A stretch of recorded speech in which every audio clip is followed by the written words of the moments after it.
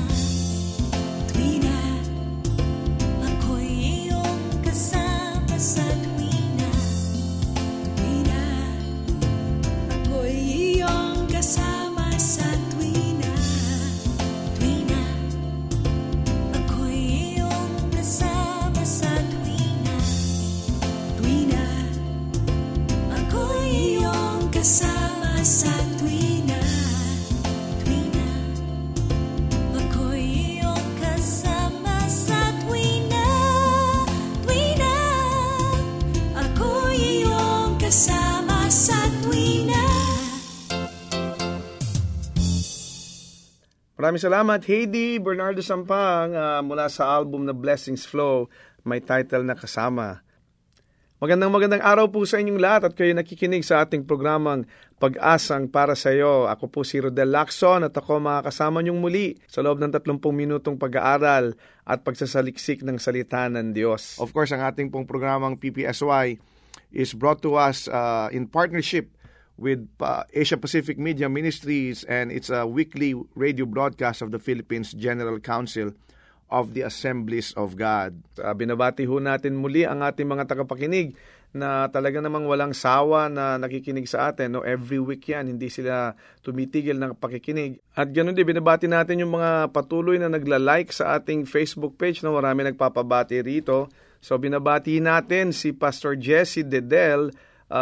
Magandang araw sa iyo, kapatid. Yan, binati kita. Ganoon din ng mga kaibigan natin, hindi lang sa Pilipinas to, marami pang nagpapabate mula sa ibang bansa. Yung si Mean Rojo, Sister Mean from New Jersey, nagpapabati rin siya. At saka si Mel Umbal, no? Sister Mel, New Jersey rin yan.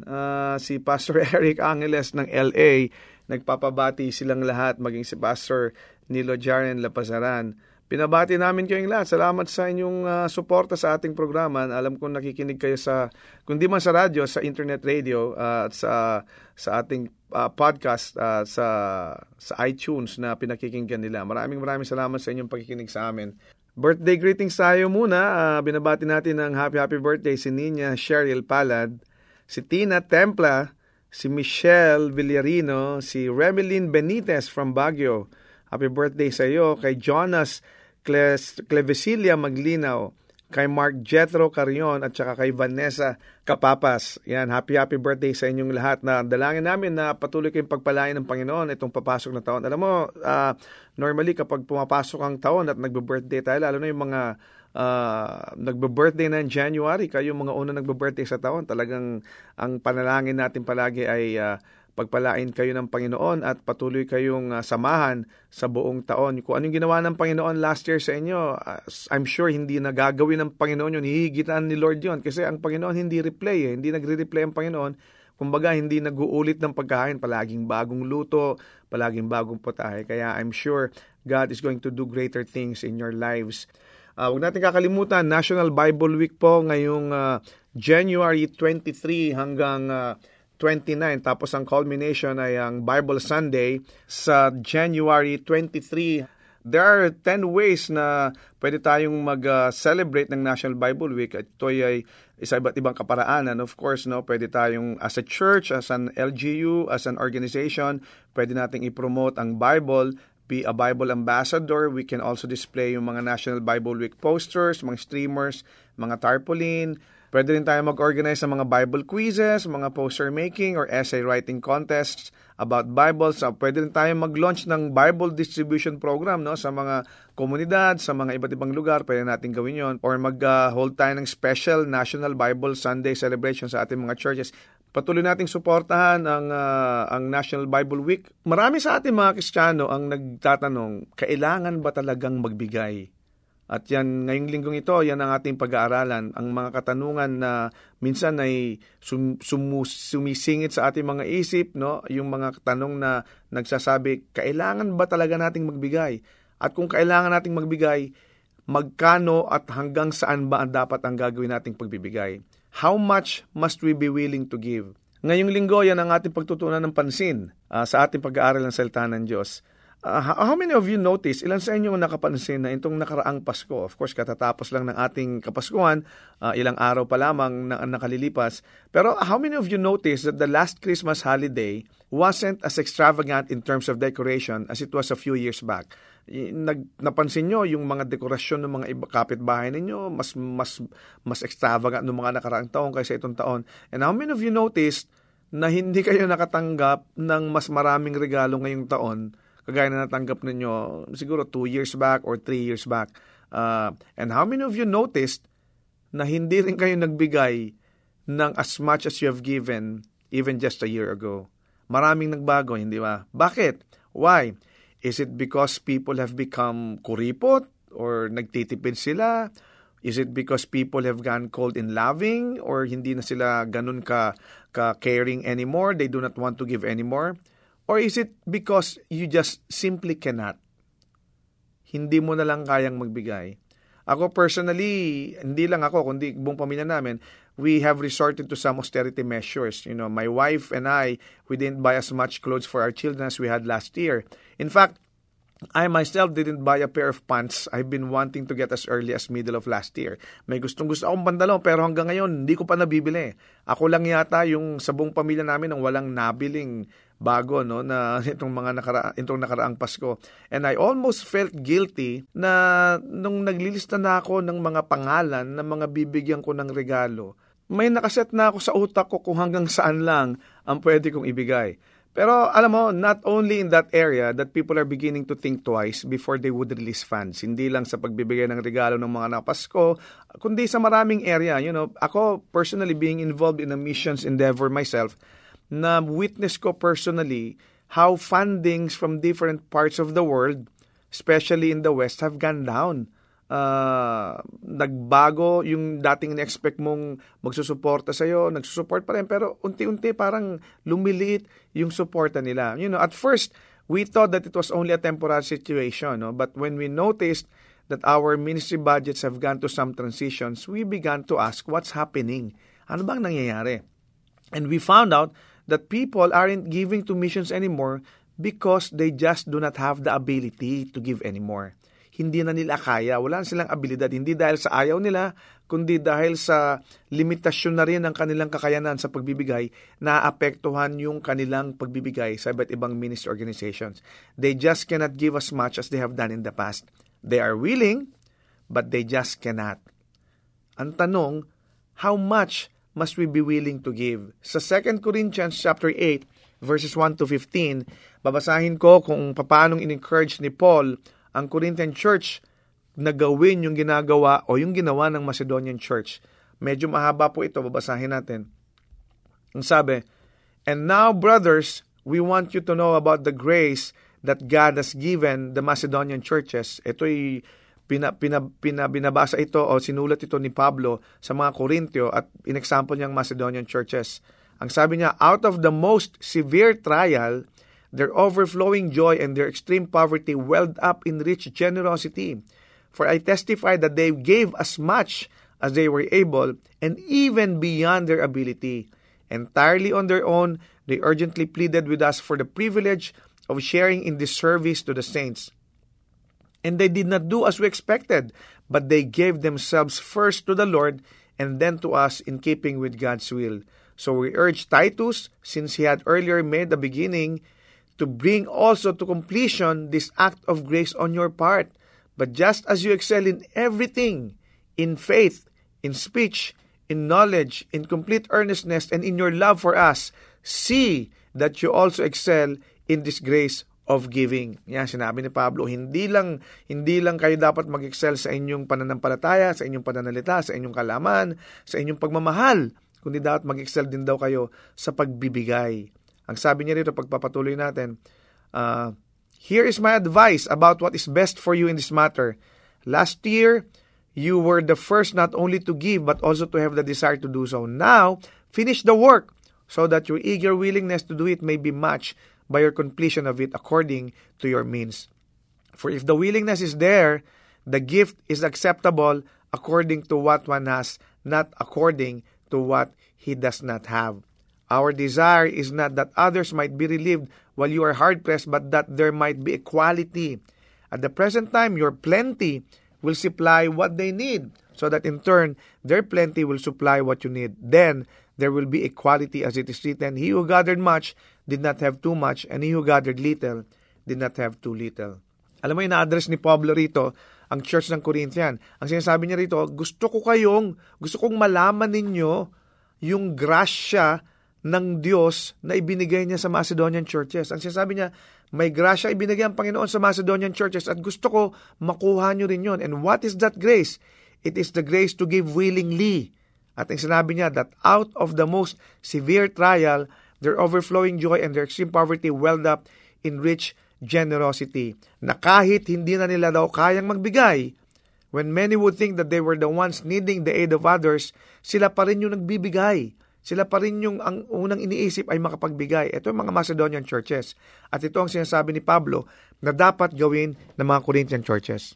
Na kahit hirap na hirap sila, even in their persecution and severe trials, yung kanilang joy ay umaapaw. Bakit? Kasi sila yung nagbibigay eh. The effect ng joy nila has been seen in the liberal contributions which they have made. Yung kanilang kaligalakan, yung kanilang kaligayahan ng pagbibigay ay hindi natatabunan nung persecution nila, nung kanilang kahirapan. Bakit? Kasi yun ang gusto nilang gawin, ang magbigay. Kahit na mahirap sila, ang Macedonian church, sabi ni Pablo, they gave as much as they were able. They gave according to their ability. Tayo, are we giving as much as we are able? Are we giving according to our ability? Or are we only giving when we feel like it? Ang sabi ni Pablo rito, they gave according to their ability. Ito yung isang bagay na sinasabi natin. Kapag tayo magbibigay, we must give according to our ability, not only when we feel like it. Alam mo, although ang giving, hindi ito pwede nating sabing investment sa kaharian ng Diyos, no? Pero pag pinag-isipan nating mabuti, kapag tayo nagbigay, may bumabalik eh. Prinsipyo yan ng kaharian ng Diyos eh. If you give, then you will receive. Pero hindi natin ito dapat pagkamalian o pagkamalan na isang profit-generating activity. Hindi ka dapat nagbibigay dahil gusto mo makatanggap. Natatandaan ko isang araw, not too long ago, natutunan ko yung lesson ko about giving according to my ability. While driving to church one day, the Lord suddenly talked to me about giving some financial aid to one of the brothers in the church. And sabi niya, kailangan mong bigyan itong kapatid na ito nangangailangan sa church niyo. Siyempre, dahil masunurin ako, at siyempre, dahil likas ako mapagbigay, of course, biro lang po yun, sasabihin mo agad, yes, Lord, yun lang pala eh. But God did not tell me when. And so, I went to my driving and my usual praise and worship singing to the Lord na habang nagdadrive ako. And when I finally got to the church, and even before getting off the car, I immediately saw the brother that God has spoken to me about. Nakita ko siya. Bago pa bumaba ng kotse, nakita ko na siya. Sabi sa akin ng Panginoon, yan ang sinasabi ko sa yung bibigyan mo. And the Lord reminded me again about our deal. At sabi ko sa kanya, yes, Lord. Sabi ko uli sa kanya. And natatandaan ko pa nga, I was even singing the song, yes, Lord, yes, Lord, yes, yes, Lord. Talagang sa puso ko, yes, Lord. Magbibigay ako. Kaya lang, Lord, next time. Hindi ngayon.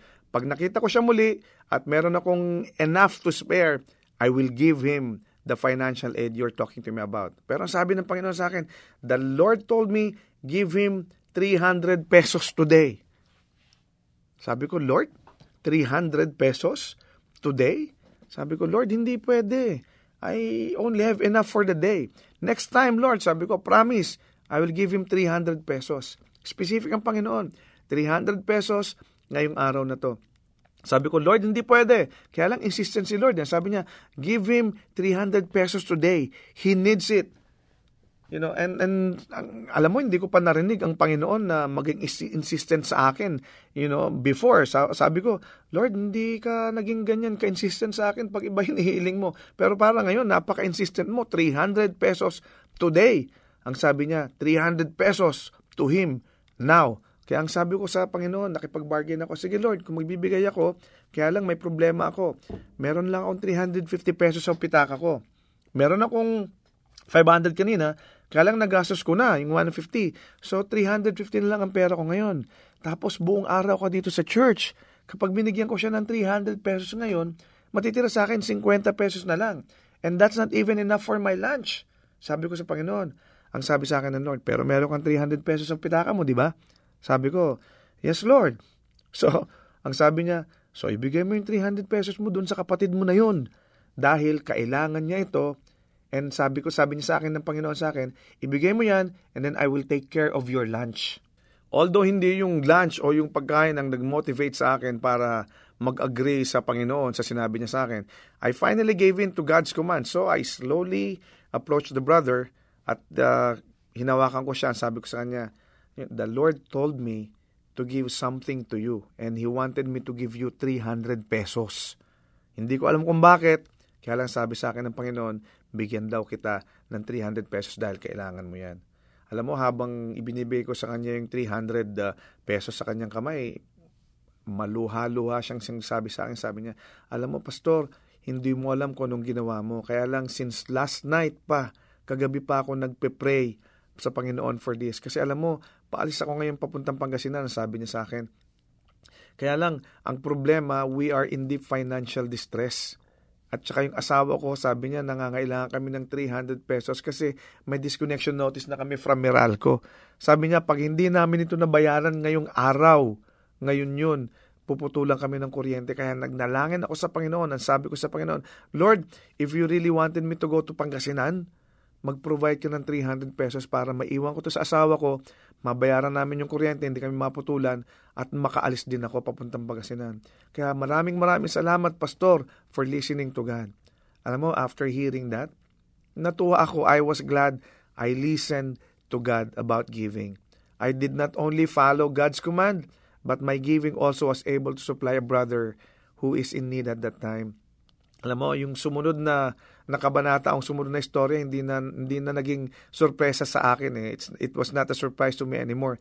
Bakit? Kasi habang paalis ako, just before lunch, mananangalian na kami, no, sa church na kung saan ako nagpunta, mananangalian na kami.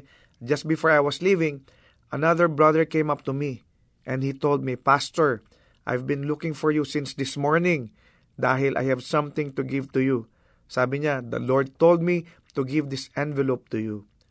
Alam mo, nung una, hesitant ako Kasi nag-bargain ako sa Panginoon. Sabi niya gano'n sa akin, na next time I see you, next time ko na lang ibibigay sa iyo. Kaya lang insistent ang Panginoon sa akin. Ang sabi sa akin itong kapatid na to, insistent ang Panginoon sa akin na ibigay ko rin sa iyo ngayong araw ito. Dahil kailangan mo ito before lunch. So I'm just following the Lord's voice. Yun ang sabi niya. And then he handed me the envelope. And then nagpasalamat ako sa kanya. And then he left. Alam mo, natandaan ko yung sinabi sa akin ng Panginoon that He'll take care of my lunch. Kaya sabi ko, Lord, ito na siguro yung fulfillment ng part mo ng deal natin. Remember, I've done my part. So, it is His turn now, sabi ko. And then, ang ginawa ko, binuksan ko yung envelope. Alam mo yung kung nakita ko? Nakakita ko ng 500 pesos na bill. Si Ninoy Aquino nakangiti sa akin. So, habang nakangiti si Ninoy, ngumiti rin ako. No, nag-mathematician sa akin ay biglang lumabas. Nag-compute ako. Sabi ko, Lord, I gave 300 pesos and then you gave me 500 pesos. Nag-tight ako mula sa 500 pesos na 50 pesos. So that left me with 450 pesos. 450 minus 300, may 150 pesos pa ako. Sabi ko, hallelujah, Panginoon. Yung binigay ko na 300 pesos, hinigitan mo pa. Ngayon may natira pa sa aking 150 pesos. Kaya sabi ko, Panginoon, maraming salamat. You know, I gave according to my ability and then God rewarded me back with His own goodness. Kaya lang, let me be clear about this. Hindi natin pwedeng gawing scheme o hindi natin pwedeng gawing paraan ang pagbibigay para kumita. You know, giving must not be made as a scheme to make a profit. We give because God tells us to give. And we receive because God wants to bless His children. We cannot manipulate God by our giving. Tandaan natin yan. There is no manipulation in the courts of the King. God is moved by love and love alone. Paul did not only tell us to give as much as we were able. Ang sinabi rin niya, just like the Macedonians, we must willingly give even beyond our ability. Hindi lang according to our ability, but even beyond our ability. Yun ang sinabi niya sa Corinthian. Bakit? Kasi yun ang ginawa ng Macedonian. Hindi lang sa kabila ng kanilang kahirapan, sa kabila ng kanilang mga challenges, they gave not only according to their ability, but even beyond their ability. The Macedonians gave with passion.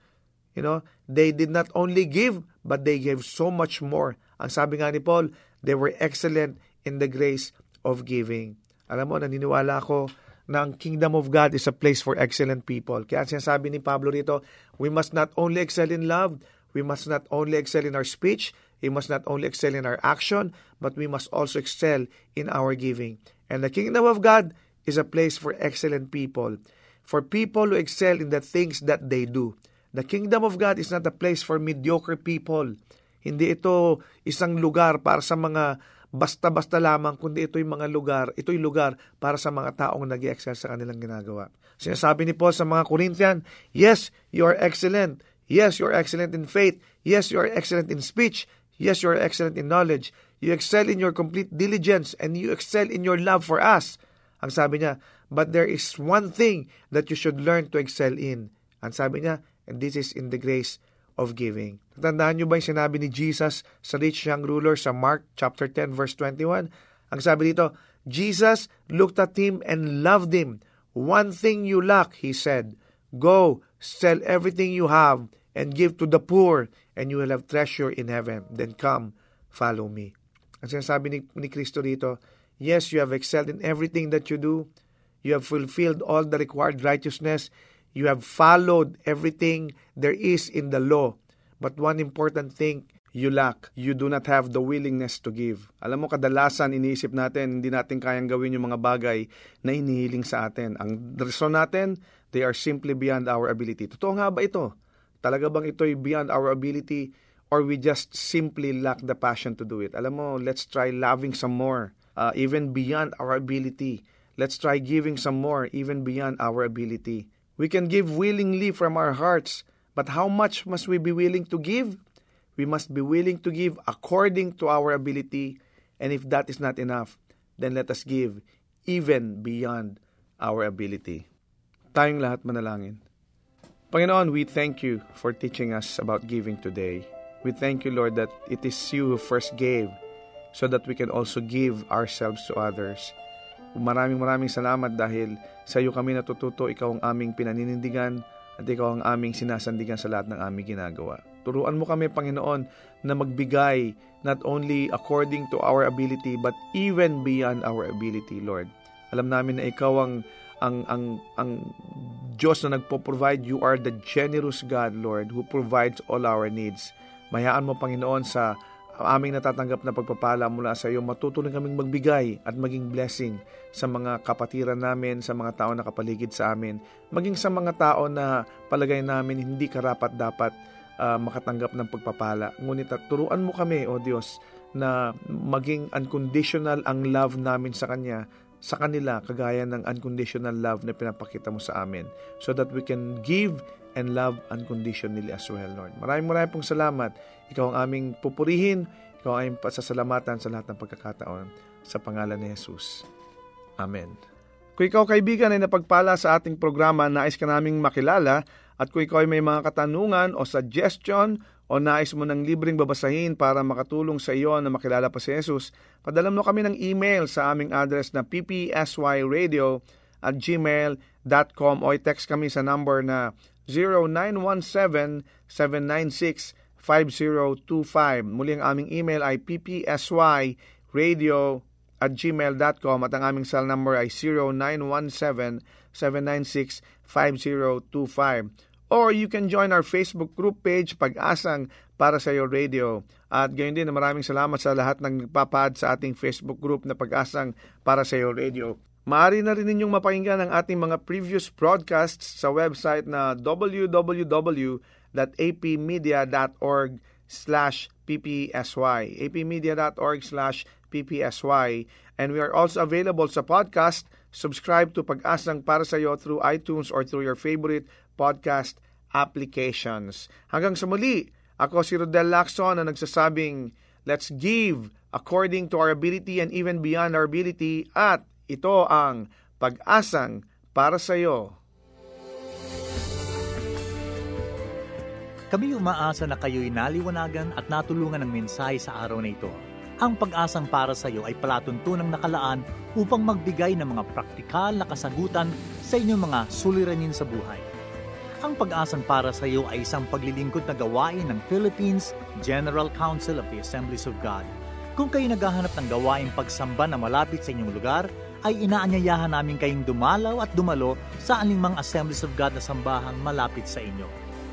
Hanggang sa muli, nagpapasalamat po kami sa inyong masayang pakikinig at lagi niyong tandaan, ang salita ng Diyos ay may pag-asang para sa iyo.